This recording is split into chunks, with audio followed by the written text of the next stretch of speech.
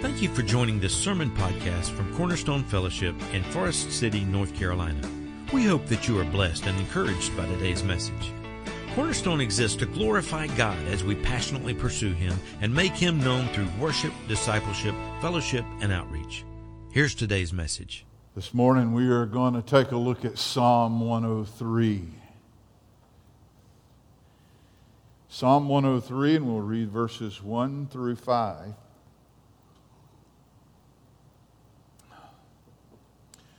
Bless the Lord, O my soul. Somebody ought to write a song. And all that is within me, bless His holy name.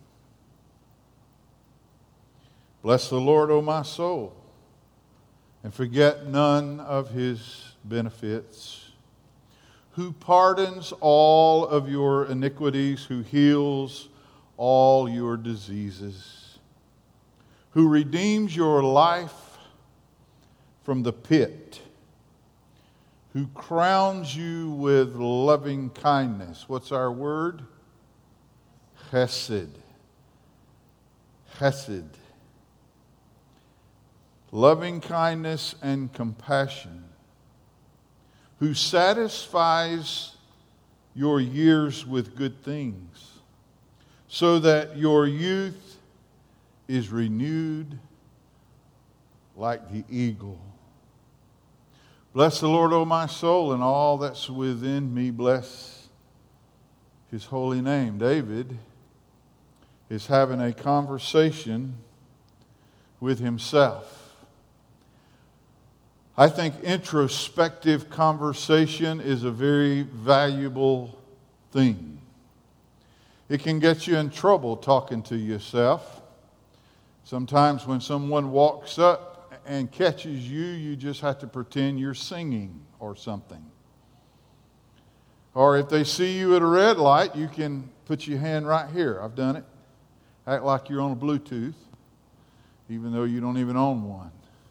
We might feel foolish, but I think introspective conversations with ourselves, where we look at ourselves and we talk as David is speaking here very honestly. Lord, there are some things that you have done for me that no one could do for me but you. So I come to you right now, God, in these 5 verses, and I am bringing a word to you, Lord, that's not asking for anything. I'm not asking for a bigger blessing, bigger house, nicer car. I'm not asking for anything, God. I am coming to you knowing that from the bottom of my heart and all that is within me, I need to give thanks and praise to your holy name. And this is a good week to do that. I know we have Thanksgiving. I personally, for me, it's one of my favorite. It's really probably my favorite time of the year. I love Christmas and all of that, and Easter, yes, but as Christians, we kind of celebrate those all the time. But man, I'm telling you, Thanksgiving is a special time, and one of the things that makes it special for us as Christians is we know that ingratitude is one of the most depraved sins in all of the Word of God. He's done so many wonderful things for us, and yet, we just miss it. And I'm not here to be critical of you today. I'm critical of all of us because I just think about how many times God has blessed me that I don't even realize. I never even notice. When you look at your old car and you go, well, the old gal's got 300,000 miles on it or whatever it is. I think my truck has about 255,000 miles. But the miles I put on there so far have been accident-free. I'm alive and it's still running, and I'm still breathing. And if you ask my wife about my driving, she would tell you, yes, that is a work of God. But think about that. The next time you complain about maybe how old something is, like your old car, say, well, God, you've kept me alive in it all these 250,000 miles. You've taken care of me. You've let me live long enough to see the roof on my house leak. And you've allowed us to have food so there's a sink full of dirty dishes. And I know it's cliche, but I just don't think we spend enough time expressing our gratitude to God. And he says, bless the Lord, O my soul. Think about that for a second before we look at the text. My soul, that's the part of me that will live forever. That's the innermost part of me. When God made man, it says in Genesis 2 that he breathed into his nostrils and he became a living being. The word nephesh there means a living being or a living soul. That means there's something inside of me, and it won't be this old body, but some part of me is going to be eternal. It's going to live forever somewhere because it was breathed into me by God himself. He doesn't breathe air, he breathes life. So he breathed his ruach, his spirit into me, and I became a living soul, a living nephesh. And so that's the part of me that refuses to be manipulated. I can sing songs I don't mean, and I can do things with my hands and pretend it's for others, and it might have selfish motives. The heart can be desperately wicked, Jeremiah says, and who can know it? But the soul is the part of me that I can't manipulate. When I really praise God from in here, that's who I really am. Matter of fact, there's another man who had a conversation with his soul, and he found it to be quite stubborn. As a matter of fact, if you look in the Gospel of Luke, I believe it's chapter 12, I don't remember. But there was a farmer who had torn his barns down and had to build bigger barns. You remember he was very successful. Men would walk by, I'm sure, and say, boys, that guy there's got it together. He really knows how to farm. What a farmer he is. And when Jesus walked by, though, we all know the story. He didn't say, what a farmer. He said, what a fool. Because the scripture says the man was talking to his soul, too. And he was saying, eat, drink, be merry, relax. It said, take thine ease. That means relax. He's talking to his soul. If it's lying on a sick bed, I'm really wanting you to have some peace. I got lots of money. I have bigger barns this year. My crops are coming in. I'd really like to get a good night's rest, soul, but his soul refused all of that, it seemed, and Jesus told him, or told his disciples, he said, that man's a fool. He's taken care of all of life, everything in life that mattered to him. But the one thing that he has neglected is his soul, the one part of him that will live eternally somewhere. And he says, this night, God is requiring your soul from you. Well, the soul can be pretty resistant to manipulation. But when our inner being, from deep down in here, and you know when it's there, you know when it's not just, worked up, fabricated. I love it when we praise God. I love it when we get excited. Mike Deese loves it when I walk up to him and start in on a song. And he just looks at me like, where in the world are we going? I love it when we do that. But I've been to a lot of places where it's fabricated. Oh, come on now, let's get excited. If you got to say that, I hate it when they ask for amen. Somebody say amen. You know, I will. Keep preaching. When I hear it, I'll let her rip. Like tater chip. You just keep preaching the word. I don't like it fabricated like that. It's almost like, well, it felt so good last week to be emotional. We got to get it going today. Got to get it revved up. So let's break out the streamers and the dancers and the whatevers, and let's get this service rocking. And if we never preach another word from this pulpit, we can all go home and say, man, we had some excitement. But when it comes from here, you know, most of the time, I've gotten louder as I've gotten older. I'm more vocal. But I can tell you, when it's really deep in here, I get quiet. And God's grace begins to roll down the fronts of my cheeks. I get to where I don't know what to say. Because I get to thinking about how good that God has been to me.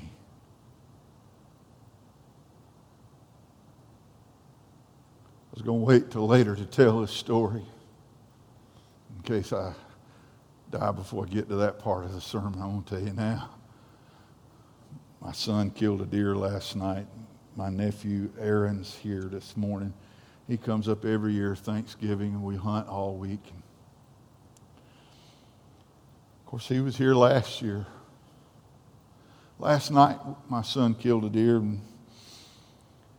and we all started down in the woods to drag it out. I started, then I just stayed in the road and let them drag it out. But I was giving them moral support. My nephew got in the truck with me, and it just happened to be in the spot on the road that as soon as we pulled away, there's a deer stand there. I haven't been in it this year. I looked at my nephew, who was there that day, a year ago Wednesday. I said, a lot happened right there. He said, yeah. Yeah, it did. Then he said something to the effect of a lot more could have happened, but it didn't. Yeah, praise God. We had another one with us last night. I thought about it. We got that little white-headed grandson of mine. See, God spared my life. Matter of fact, he hunted with Papa last night. Helped Papa get all his stuff in the stand, all that stuff. I like having him with me. I'm just telling you, God's good. Yes, he is. Well, David is going to list for us 7 things that you can only get from God. In these 5 verses, 7 things that you can only get from God. Number 1, forgiveness. Verse 3, he says, bless the Lord, O my soul. He repeats himself, and then in verse 3 he says, who pardons all your iniquities. 2 things about his pardon he will point out to us here is, 1, it's plentiful. He pardons all of your iniquities. Just the word iniquity is a powerful word because it means not just a slip up, not just I was weak in that moment. It's more of an intentional thing. We get our word inequity from it. Equity is a big word nowadays in social circles where everything is fair or whatever. It's used in so many ways we hardly know what the word even means. Iniquity means there's no equity. It means you weren't grateful. You were forgiven, but you weren't willing to forgive. God treated you with grace, but you treated others maybe with judgment. God was good to you, but to others you held their feet to the fire. It's that kind of thing. It's just totally unfair. It is absolute blunder. It is a prideful way of sinning against God. But he says he forgives that incredible level of selfishness. God forgives it. He also his forgiveness is personal. All your iniquity, not just my neighbors. You know how bad their sins are. It's easy to see it in everybody else. But no, he forgives our iniquities. David is very conscious of his failures before God. That is something that we have really lost in our culture. We have very little sense of any responsibility to God. You hardly ever hear of anybody talk about sin or somebody doing something that would defame the name of God. I know we may hear about it in pulpits, but if you're out in the world, and I would say in probably most churches, you're going to hear very little about our depraved nature and how we have sinned against God Almighty. We'll blame it on everything in the world but ourselves. I shared with the men last Wednesday night. Philip Gulley is a Quaker minister. He is part of the more liberal, progressive church movement. And one of the things he says in one of his books says, churches that teach about sinfulness are guilty of spiritual abuse. When did teaching about sinfulness become spiritual abuse? We have a responsibility before God. God Almighty has been defamed. We have sinned against Him. David said in Psalm 51, he said, I finally realized it, God, I sinned against you. I was worrying about how Bathsheba might feel. I was thinking about Uriah and how I did him wrong. But God, I finally realized that I have sinned against you, and against you only have I sinned, God. I've got a responsibility, Lord, to you like I have to no other. He gives forgiveness. Number 2, something else we can only get from God is healing. Says He heals all your diseases. I have been asked before several times, do I believe in divine healing? I don't mean to sound like a smart aleck. I guess it comes natural. But my response is generally, there is no other kind. It's the only kind of healing there is. There's the healing that God does, and there's not any other kind. Doctors can do things. They can prescribe things. They can help us along the way. We can change our diets. We can do all kinds of things. But I can tell you, if you heal, it is because of God. It is a miracle from God, whether it is heart surgery like Miss Jones is going to have, or whether it's this little cut I got on my finger last week. Whatever it is, and I can just tell you, if it heals, it's something that God did. And look at the word disease. I'm such a terrible speller in English. And I don't know why, because that's, of course, my native language. I can spell much better in French. I can spell much better in Greek. I can spell a little in Hebrew. But I would tell you I don't spell well, so I figure out these little tricks to remember how to spell words so I don't look really as dumb as I am. And look at the word disease. Dis-ease. And I know you're going, glad I came today, shocked. But dis-ease, there's a lack of ease. You're like we get like the man who said to his soul, eat, drink, be merry, and take thine ease. It might not be a disease like cancer. It might not be a disease that could God would use a hospital or something to fix. There can be disease, though, in your life. There can be emptiness in your life. There can be hatred in your heart. There can be a lack of peace in your life. You can be stirred all the time, and you can be just have that trigger temper ready to go off all the time. You live in a constant state of dis-ease. God can heal that too, by the way. But He heals our diseases. Now, some people may say, well, there's an awful lot of folks in the cemetery for that to be true. I want to read a passage from 1 Thessalonians 4. In 1 Thessalonians chapter 4, just listen, verse 13. Paul says, but we do not want you to be uninformed, brethren, about those who are asleep. That means who have passed on. So that you will not grieve as the rest who have no hope. We grieve. He didn't say we wouldn't grieve, but we don't grieve like those who have no hope.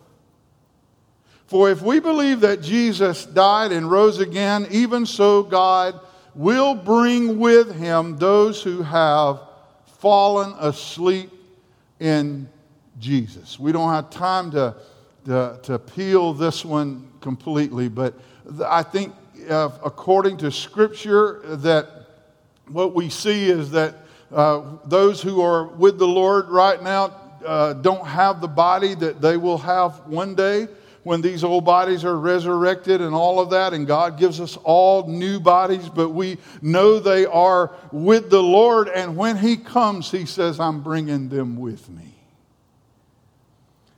Verse 15, for this we say to you by the word of the Lord, that we who are alive and remain until the coming of the Lord will not precede those who have fallen asleep.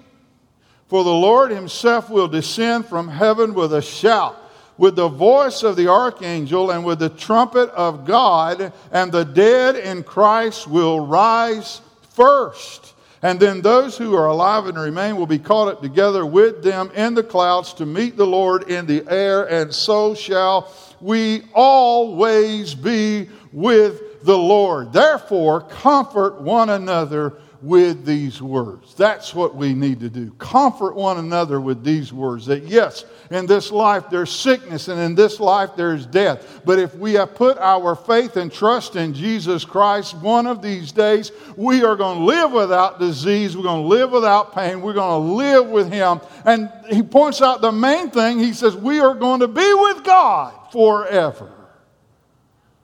Hallelujah. He heals all diseases eventually. Forgiveness, healing. A third thing we can get nowhere but from God is redemption. Verse 4, who redeems your life from the pit. The word pit was one of the Hebrew words, comes from a Hebrew word that meant grave. That was one of the words that they would talk about as a grave. When we think about being down in the pits, we kind of think of it differently. We think about being depressed or being disheartened or discouraged or whatever. And that would apply rather well also, because sometimes you got to remember, if when they took a person that just could go on no longer, they had expired, they would put them in a pit. And sometimes we get in pits because we just can't go on any longer. Physically, we may still have our heart beating, and we may still be thinking, but we're so tired, we are so discouraged, we've had so much, the plate got so heavy, it finally got the best of us. We tried, and we put on a bright face and a smile, and we tried to ignore it, and we fought it. We were ashamed that it broke us down like it did, but it finally got the best of us, and boy, it took us to the pit. He says He will redeem us from the pit. I like that word redeem. It's a word that means to pay a price. It cost Him something to do that for us. We need to remember that. It cost Him something to do that for us. It wasn't easy. It wasn't just God waving His hand. He came and died. He came and gave His life. It cost Him something. Redemption means to pay a price to set someone or something free. Redemption. Number 4, mercy. Real, true mercy. You can only get from God. Verse 4, who crowns you with loving kindness. That's our word, hesed. We told you before, it's really untranslatable from the Hebrew to English or any other language. It's the hard H called the hate, the chesed. You have to kind of clear your throat with it. But it is a powerful word that means undeserved mercy. I mean, it was like you were shaking your fist in the face of God, and He was still trying to get His arms around you to hold you and love you and hug you and lift you up. It wasn't like you were finally broken before the Lord. It was that day when you just absolutely deserved nothing from God. And God loved us anyway. You know, in our world today, I hear a lot about justice. We want justice. And I don't think there's anything wrong with wanting justice. But boy, there's one area of our lives where we never, ever want justice. And that's when we stand before God. Because if God gives us only justice, we talk about His tender mercies, but we never talk about His tender justice, because there's nothing tender about justice. If He gave us that, I can tell you we'd all be damned to hell. We would have absolutely no hope. Forgiveness, healing, redemption, mercy. David says another thing I had to tell myself. I can only get this from you, God, is compassion. True compassion, God, can only come from you. Verse 4. Loving kindness and compassion. Our English word compassion comes from two Latin words. Com means with, and passio is a word that means to suffer. To suffer with. I think this is even more interesting. Stay with me now. That's the Latin word. We get our English word compassion from it. What about the Hebrew word? The Hebrew word is rakhima. Rakhima comes from rakhim. Rakhim is the word for a mother's womb. Remember I told you years ago, and I'll probably repeat it 1,000 times since, but Hebrew people don't speak in abstract very much. They speak in real terms. They don't say God is stable. No, they say He is my what? He is my rock. You'll see that all through the Old Testament. They don't speak much in terms. When they want to talk about top, the top of something, they have a word called har, and it's the word for mountain. So they speak in real terms, and they talk about real things. So one of the words that they use for love and compassion is the word rachim. It's the womb of the mother. And boy, it's so picturesque. Because when the babe in the womb is not well, the mother's not well. They live and suffer together. That's why she watches what she eats. That's why certain things she might have done before she was pregnant, she doesn't do now, maybe. I don't know. I've never been pregnant. But they suffer together. She knows that what I do has a direct effect on this human being that lives inside of me. God said that's how my relationship is with you. He says, I treat you like a child in my womb. When you're happy, I'm happy. When you're sad, I'm sad. When we cry out to God, God, He should care less, but He does. He cares for us. He cares for us. Come unto me, Jesus says, all you who are weak and heavy laden. He says, I'm begging you, come to me. In the Revelation, He said, let him who thirsts, let him come and drink of the water of life freely. Let him come. I am inviting you. And when you get here, I'm going to wipe away all your tears. I'm telling you, it should blow our minds that God cares about us like that. I guess the closest thing we can possibly have to it is our love for our children. Man alive. When you get children, you know. I was so glad when my kids finally got kids. Because I can look at them now, and I have, and say, now you know, don't you? You know how to love something so much that even though they're lying there asleep and there's not a thing in the world wrong with them that you know of, you sit there at the door. Look at it. That seems silly if you don't have children.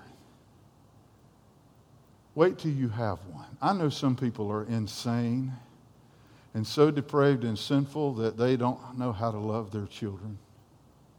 I was given away when I was 4 years old. It's incredible.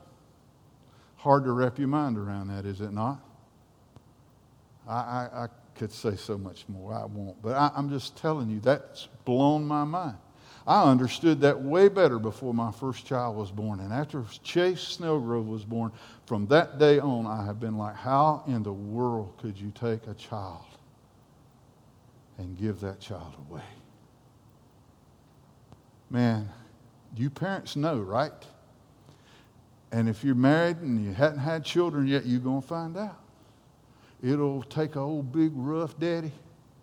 It'll make a slobbering, snotting, crying, whining thing out of you, buddy.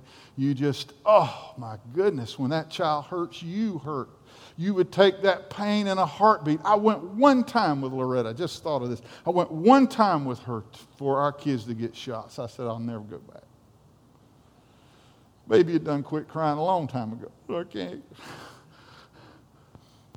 Kid got a lollipop or something for behaving. I didn't get one.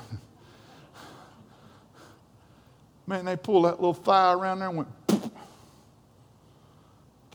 I like to hit that woman. I remember one time Nikki had a seizure. It was an odd thing. Temperature shot up, had a febrile seizure or whatever it's called. I don't know the name for it, but oh man, I set a land speed record getting her to the ER, got her to the ER, and I'll never forget the doctor looked at me and said, she'll be fine. I said, I see this every day. Boy. I said, well, you don't see her with it every day. It's different. That's how God loves you. Just more.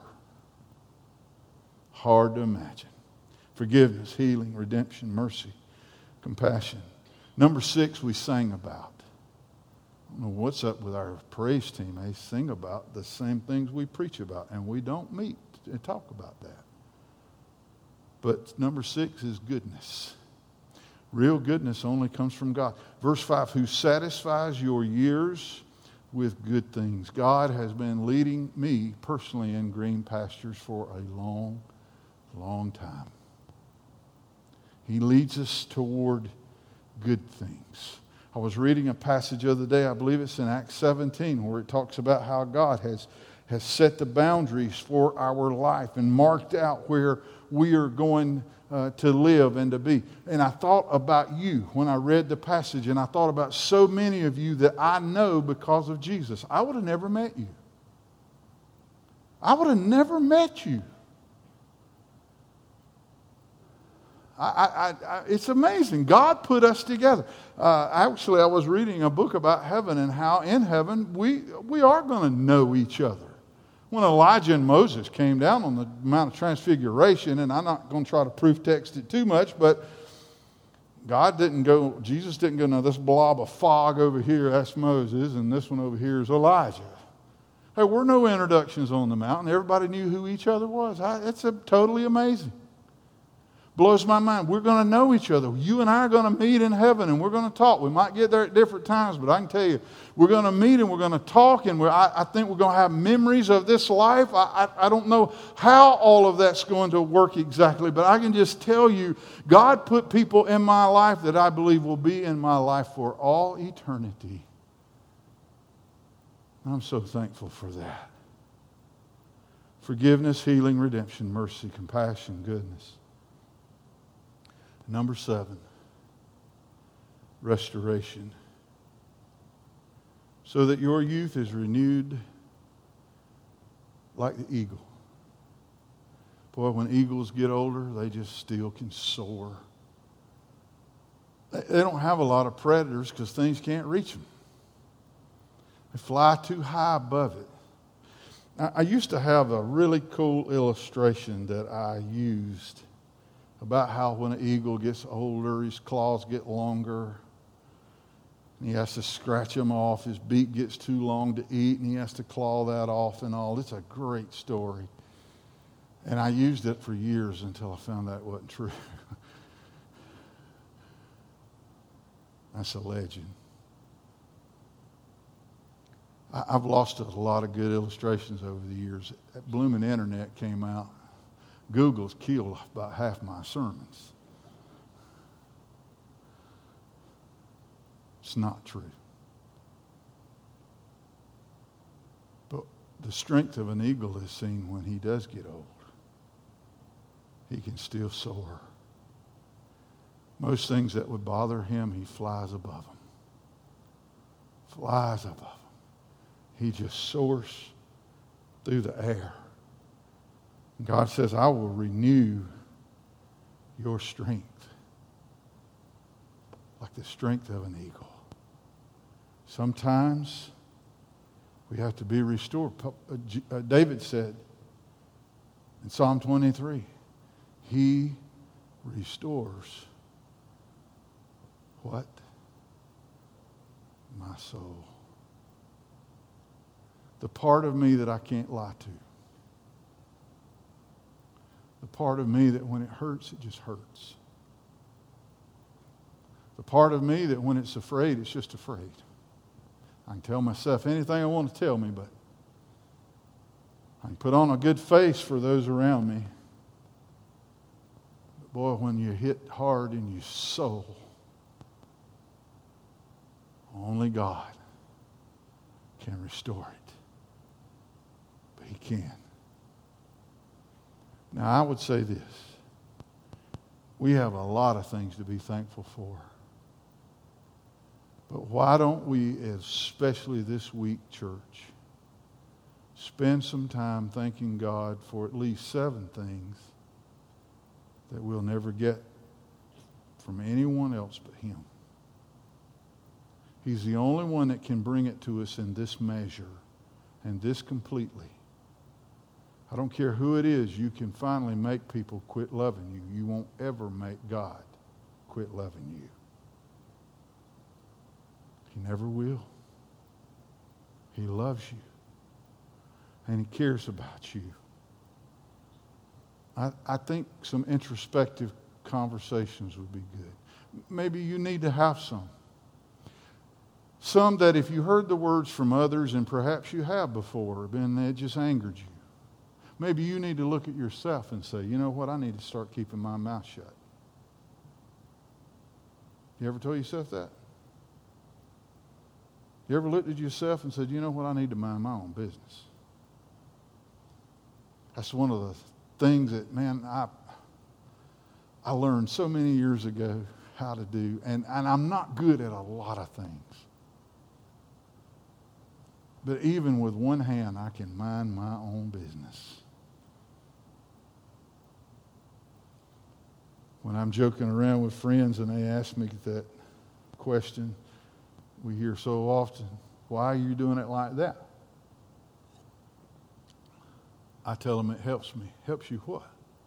I said, it helps me mind my own business. They go, oh yeah, you've told me that before. I love minding my business.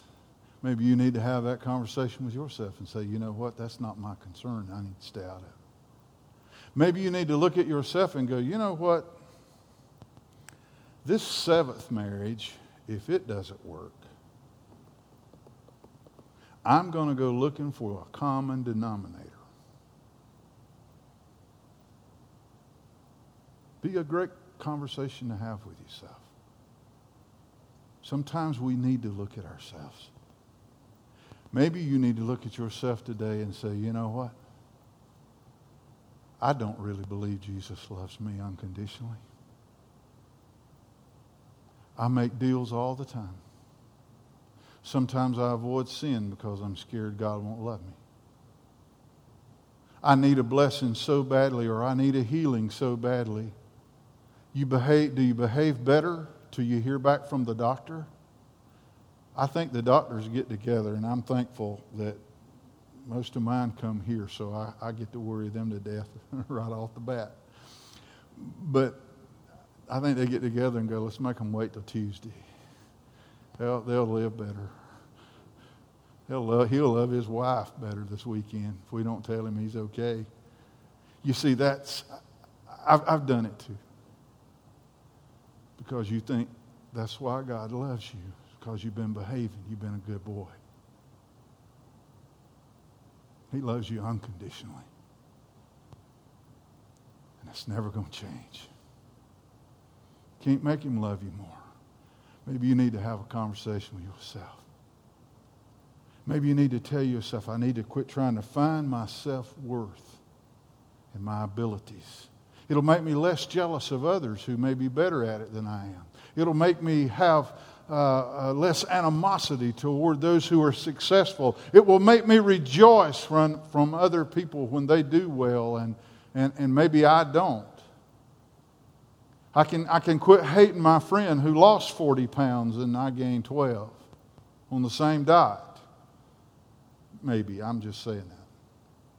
But I'm telling you, maybe you need to have an introspective conversation. Talk to yourself and let God speak to your heart and to your soul. Let's pray.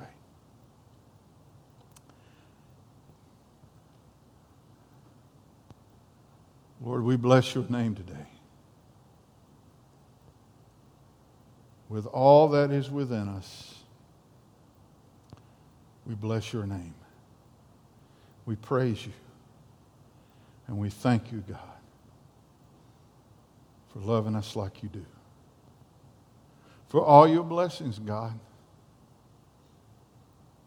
Lord, how is it possible that we could even need one day a year to remind us to be thankful, God? But Lord, you know how we are. Lord, we drift away. We get so caught up in life. Lord, I pray that you'll help us, God, to be more grateful for the wonderful things that you do for us. Thank you for forgiveness, God, for loving us like you do. Thank you, Lord, for that, for pardoning our iniquities, for your compassion, God, for you to love us like a child in your womb. God, for you to be that intimate with us, and yet the creator of the universe. It blows our minds. Thank you, Father. Thank you, Lord, for being good. So good to us, leading us into green pastures and paths of righteousness for your name's sake. God, you do good things for us. Thank you for your healing, Lord. God, you healed us of so many things that I doubt we even knew about. You take care of us, Lord. And even when we walk one day through the valley of the shadow of death, Lord, you'll be with us. We thank you for that. God, we just ask you now, make this a different kind of Thanksgiving. Help us, Lord, to be grateful for some things, God, that we can only get from you. In Jesus' name we pray. Amen.